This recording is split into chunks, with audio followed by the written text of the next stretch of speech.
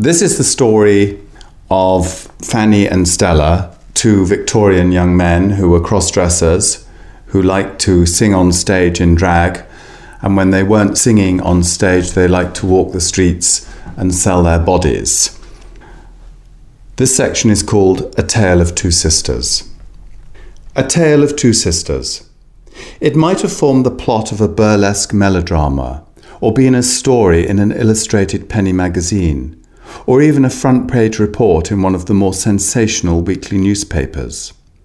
By a terrible twist of fate, two sisters are separated at birth and grow to womanhood, each unaware of the existence of the other.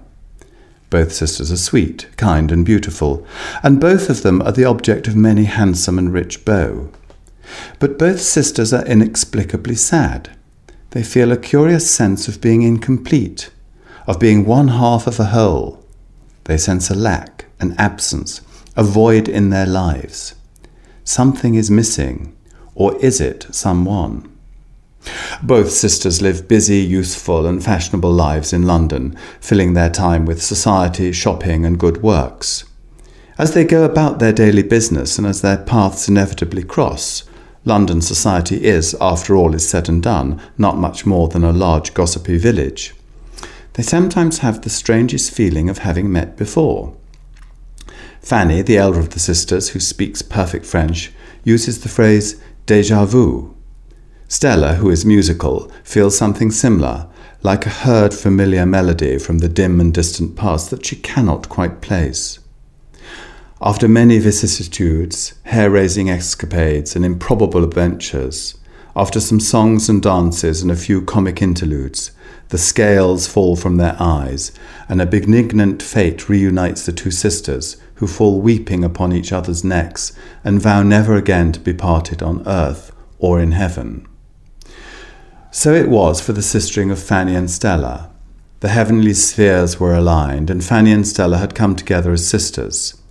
Fate had brought them together, two halves of a whole, now united, now conjoined in joy. And having found each other, Fanny and Stella were loath to be parted. By night and by day they did everything together, and went everywhere together. To the theatre, to the halls, to the boat race, to Bond Street and to the Burlington Arcade, to parks and pleasure gardens, to dives and divans, to balls and cheap dances. Up and down and up they promenaded and paraded the streets of London, sometimes in drag and sometimes out of drag, and sometimes half in and half out, which confused and confounded everybody and meant that no one could be quite sure who or what they were. They hunted and searched and scoured the streets, looking for men, for love or for money, sometimes finding neither and sometimes finding both.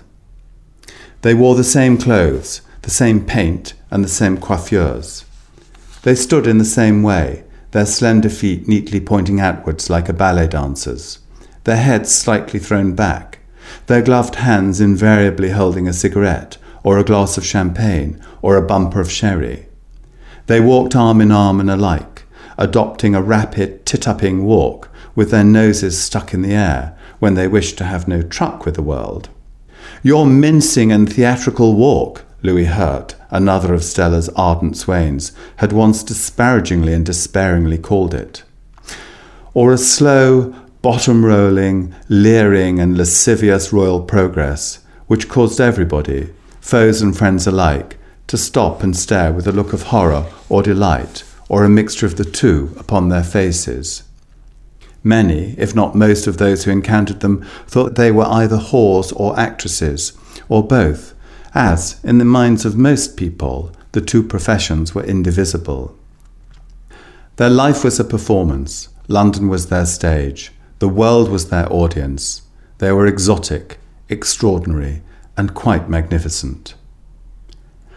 They always said the same thing, was the hapless Hugh Mundell's attempt to explain the extraordinary manner in which Fanny and Stella spoke in concert.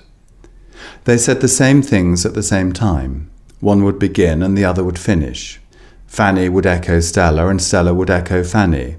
And when they spoke with the same inflections, intonations and affectations. They used the same gestures, the same mannerisms and the same facial expressions.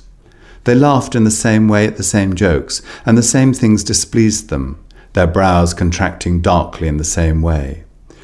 And though they spoke the Queen's English in loud and well-bred tones of command, they were also masters, or rather mistresses, of common slang, of the argot of whores and the backslang of thieves and trampers and gypsies.